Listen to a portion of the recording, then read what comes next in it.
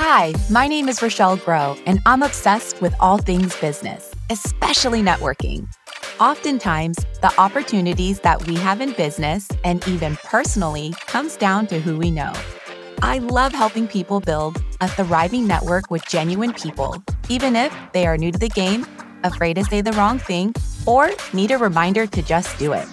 I'm a California transplant living in Northern England who's taken her business chops from California to New York and now the US to the UK.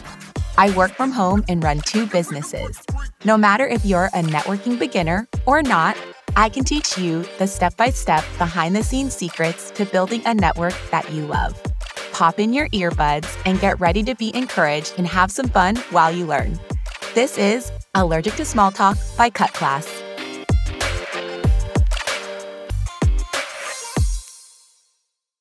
Hello, and welcome back to the Allergic to Small Talk podcast.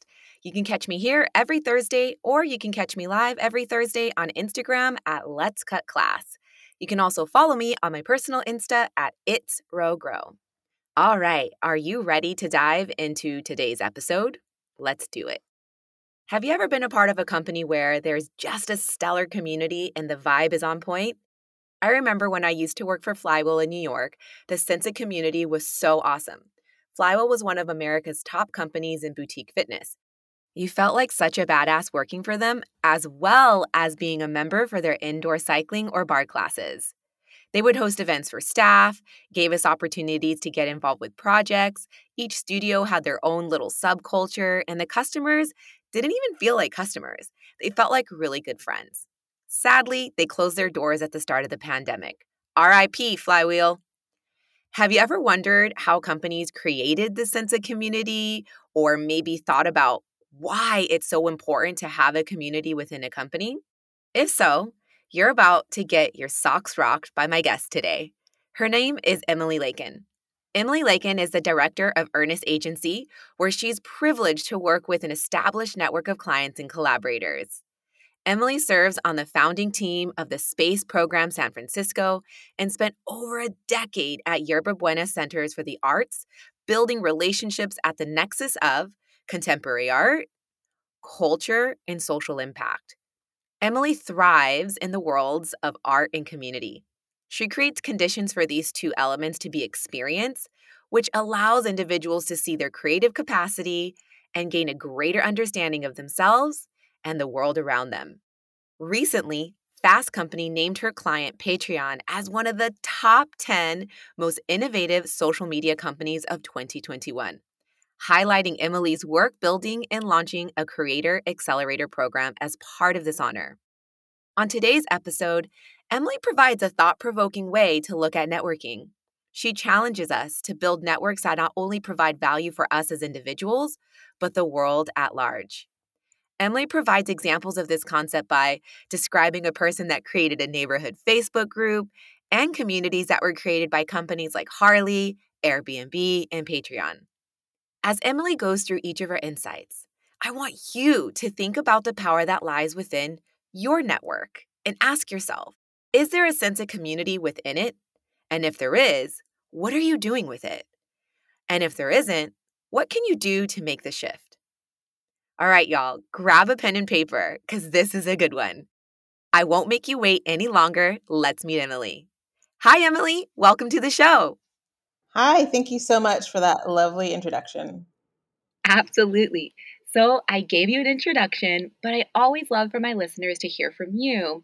Like when people ask, hey, Emily, tell me a little bit about yourself. What do you say? I think for many of your listeners, that might be a frightening question. And at times I feel the same way. I often tailor it to the situation I'm in. So for today, I would say the best way to reflect me is to look at the people and places and the experiences I've been a part of and that I help nurture. In short, I'd say my community is defined loosely as creative weirdos. And I say that with all the love and affection because I am very much myself part of that group. And over the course of my life, much of which was on the East Coast, I'd say I've always been attracted to places that had the opportunity to build my own and others' creative capacity. I was born into a town in New Jersey that was built as a cooperative community by the WPA in the 30s and eventually became this artist enclave. Obviously, I was not there at the time, but I got to experience it much later. And although I moved from there when I was very young, it left a really big impression on me. So I ended up going to a women's college, which reflects my commitment to empowering women and girls.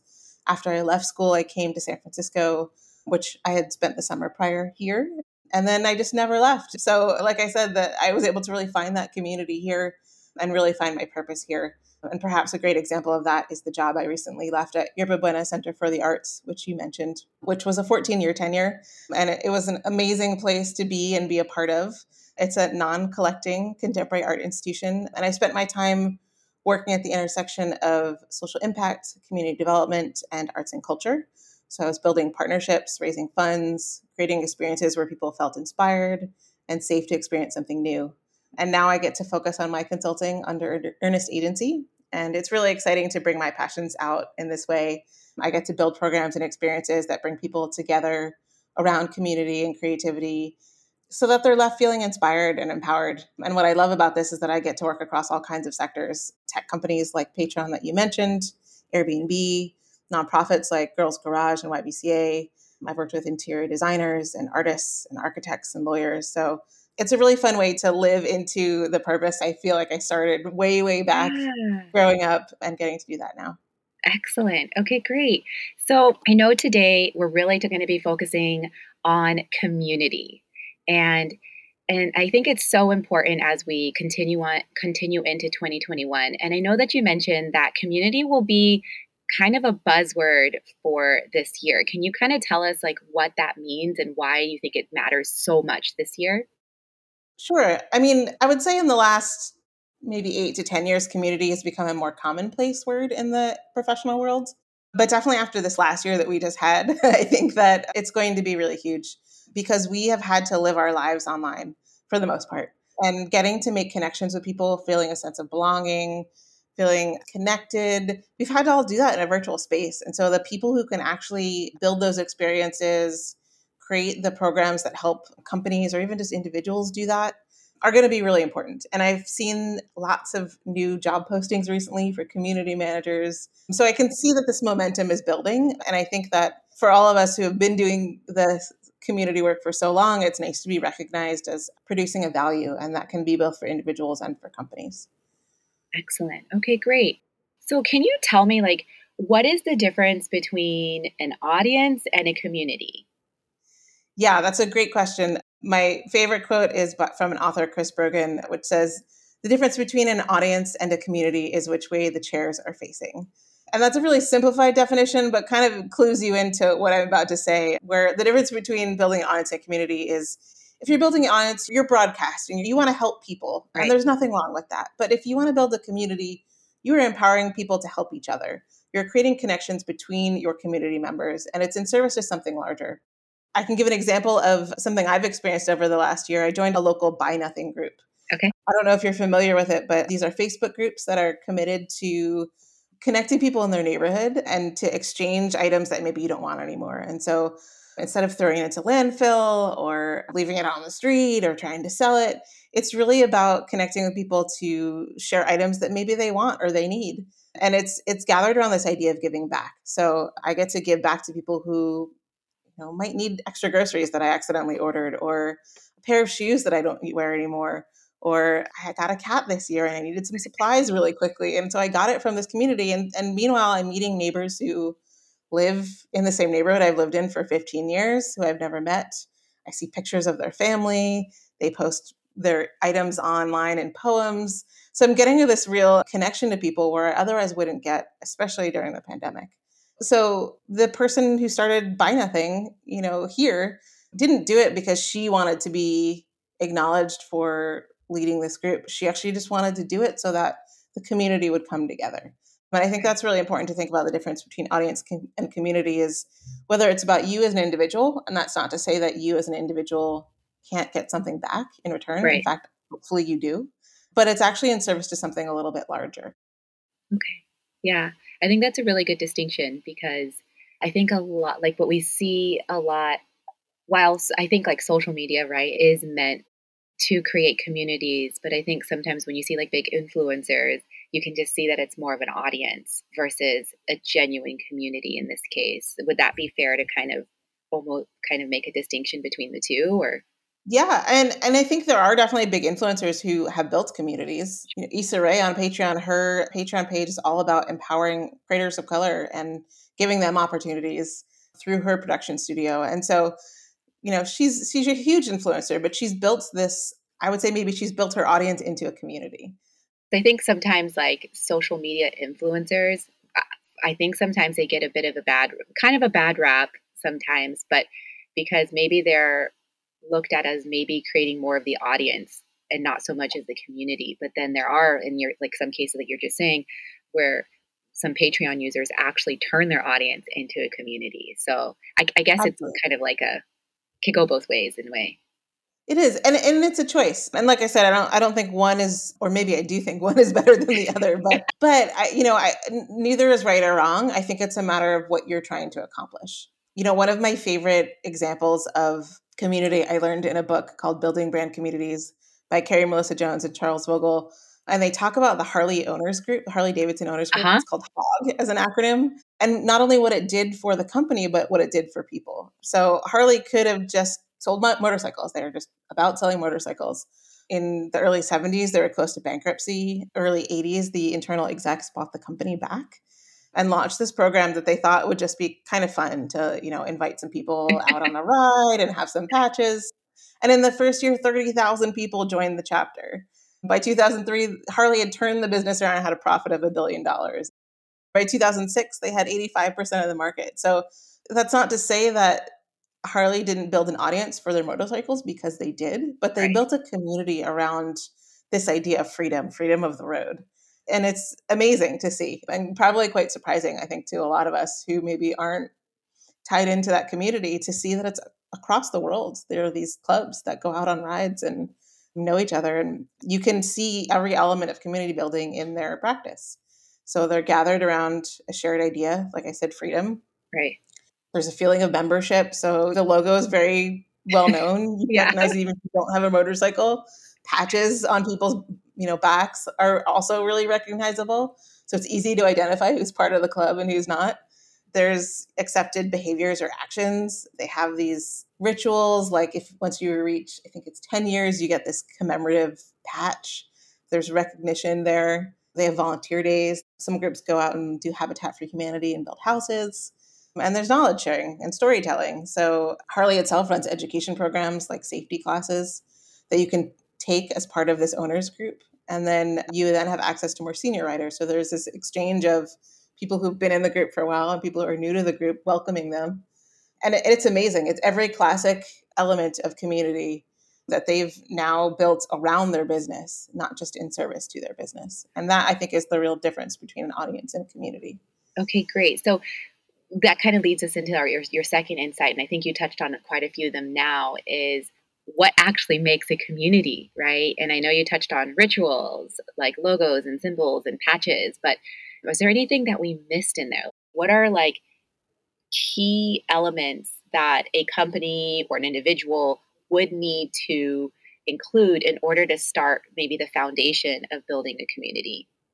Yeah, I think the primary one is this idea of your purpose. You know, having a partner in the enterprise you have. Now, Harley might be about making motorcycles, but that's not why they're doing it.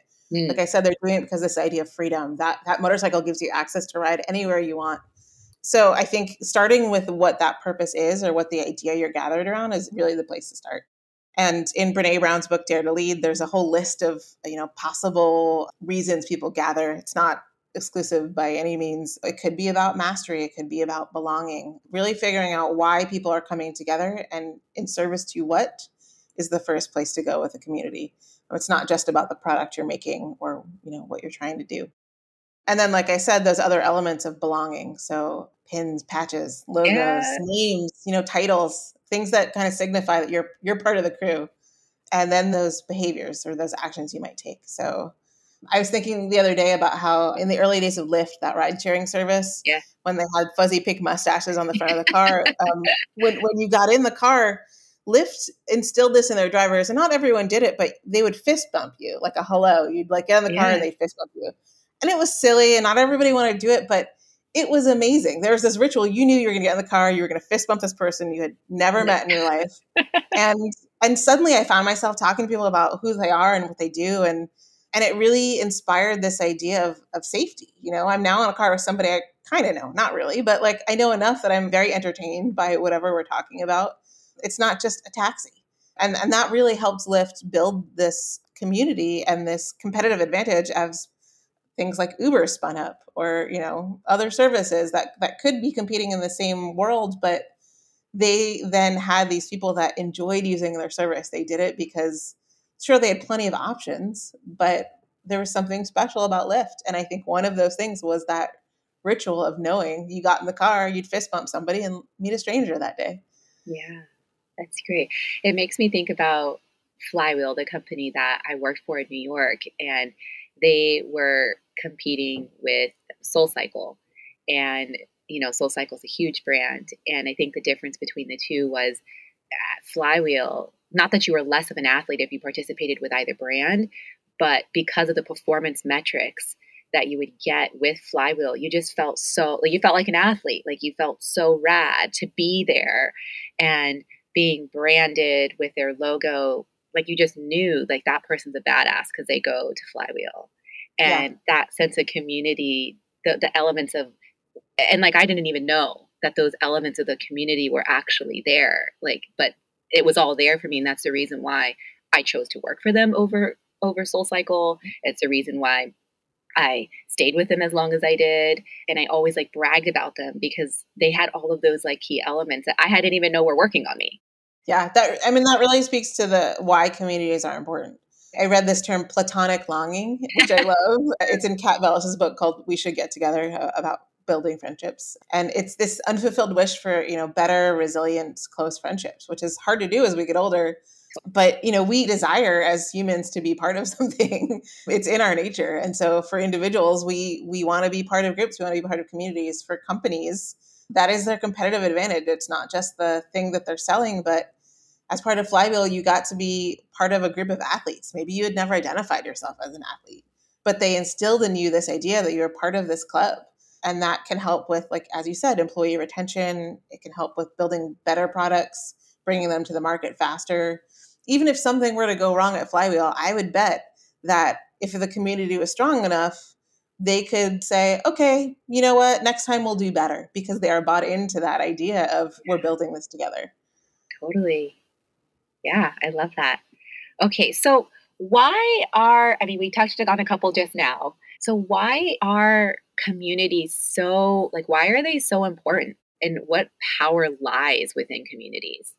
Well, starting with this idea of the purpose of why you're gathering, communities are important because they can make impact towards that purpose. So if I'm a Harley Davidson owner and I want to experience freedom, well, now I get to be part of a group that then creates freedom in all sorts of ways. We do it, by our social gatherings. We do it by building a house for someone through Habitat, who then gets to have the freedom of home ownership. There are really large social constructs that communities are built around that as an individual, you get to feel like part of something larger. And that's not always easy to do, especially on your own, which is why we seek out these groups to be part of. And we also touched on the power of communities for companies. Yeah. I think it becomes a competitive advantage. If you think of a company like Airbnb, which built this host community. Oh gosh, yes, I used to be a host back in the day, and like you got to be a super host. I don't even know if those even exist anymore, but Yep, oh, they cool. do. They do. So there was a title in that. You have this extra recognition of being a super host. Hosts would then share tips with each other. Airbnb would send out keychains that only certain hosts got to have. So they had all the elements of community. And look at their tagline. It's about belonging anywhere. So they've built around this idea of belonging.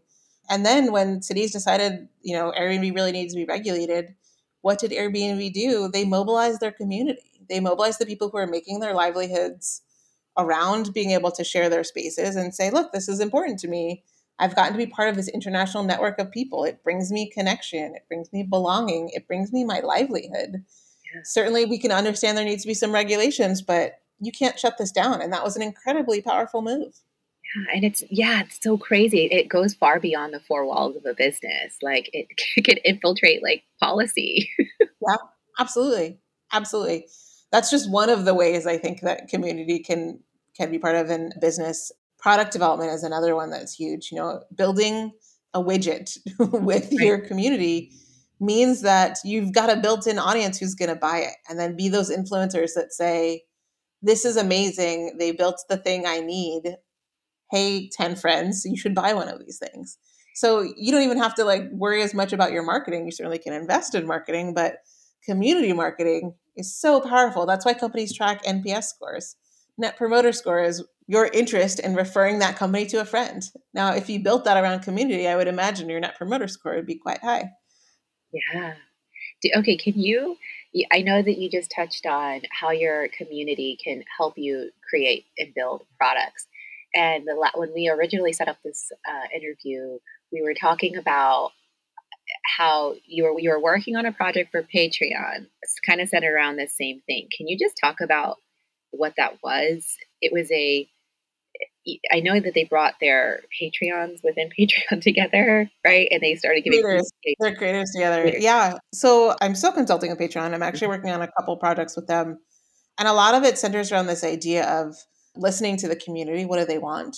I got brought in on the premise initially about a year ago to build a residency program for Patreon. And as we started to talk to creators, they said, I have a place to create. What I really need help with is creating my business. And so we started to build out programs that were around education, around building community, to bring creators into conversation with each other, into conversations with experts around branding and marketing and hiring and looking at data, so that they felt empowered to be on Patreon, to maximize what they want to do on that platform. And it's been really incredible to see how successful that program was. It was, what you mentioned earlier with Fast Company, that, we've launched this program that had huge returns for people, and all because we listened to what they said they wanted.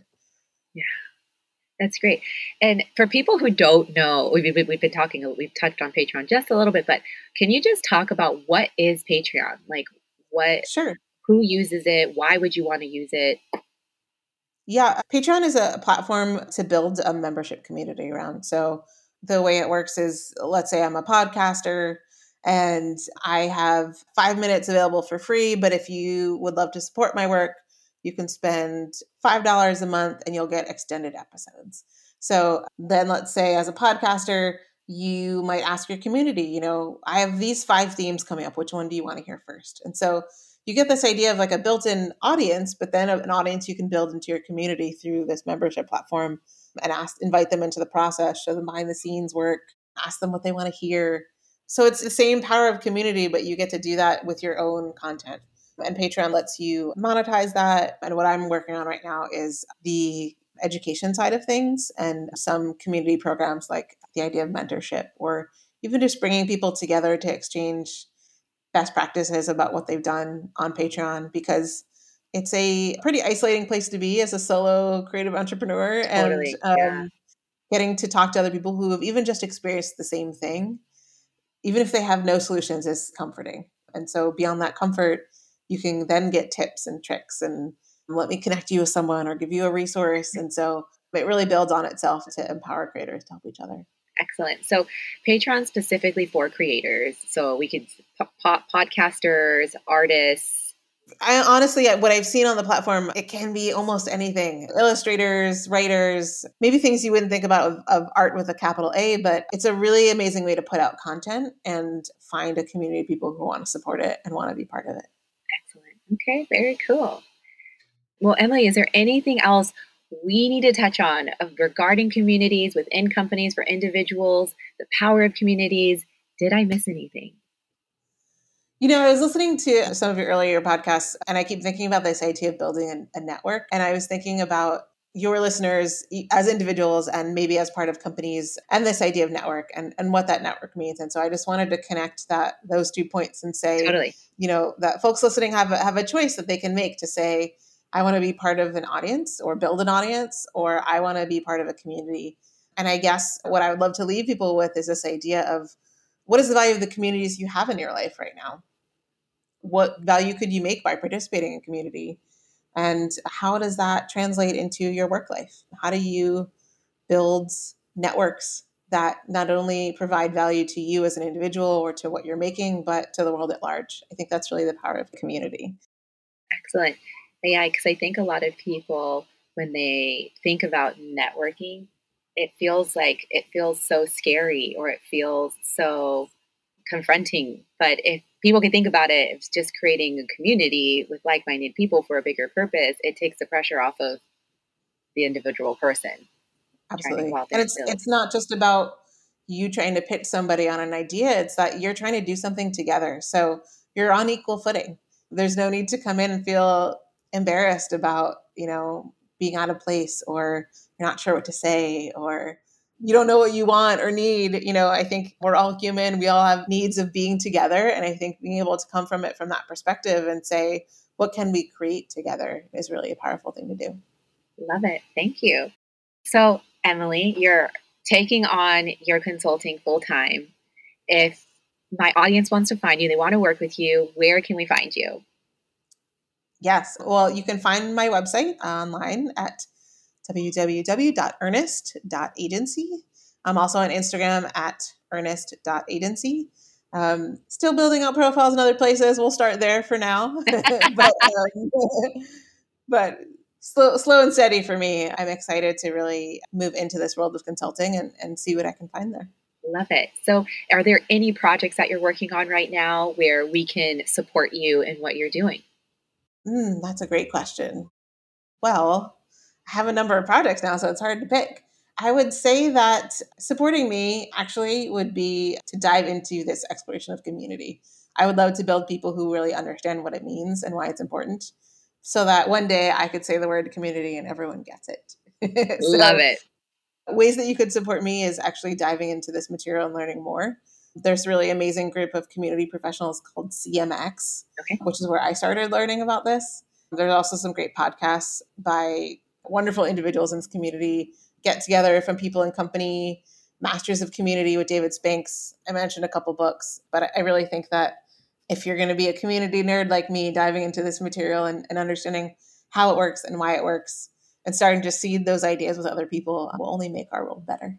Love it. Thank you so much, Emily. I've learned so much on this podcast. It's definitely one of my favorite, and I know my listeners are going to love it too. Thank you so much for having me. Absolutely. Wow, what a dope episode.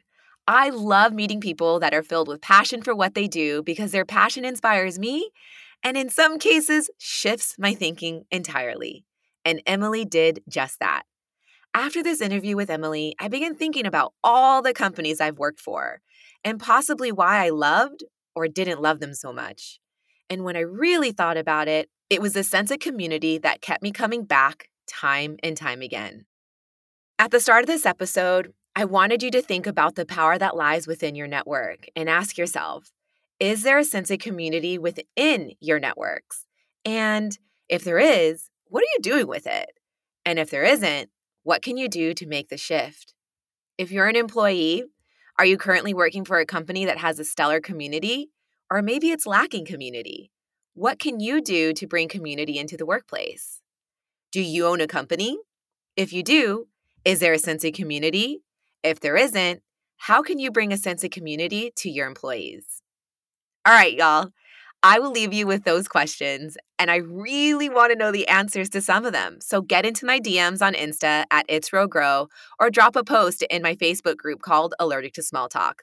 If you want the show notes for this episode, you can get them at letscutclass.com/allergic to small talk and scroll down to episode 17. I look forward to seeing you next week. Same time, same place. See ya!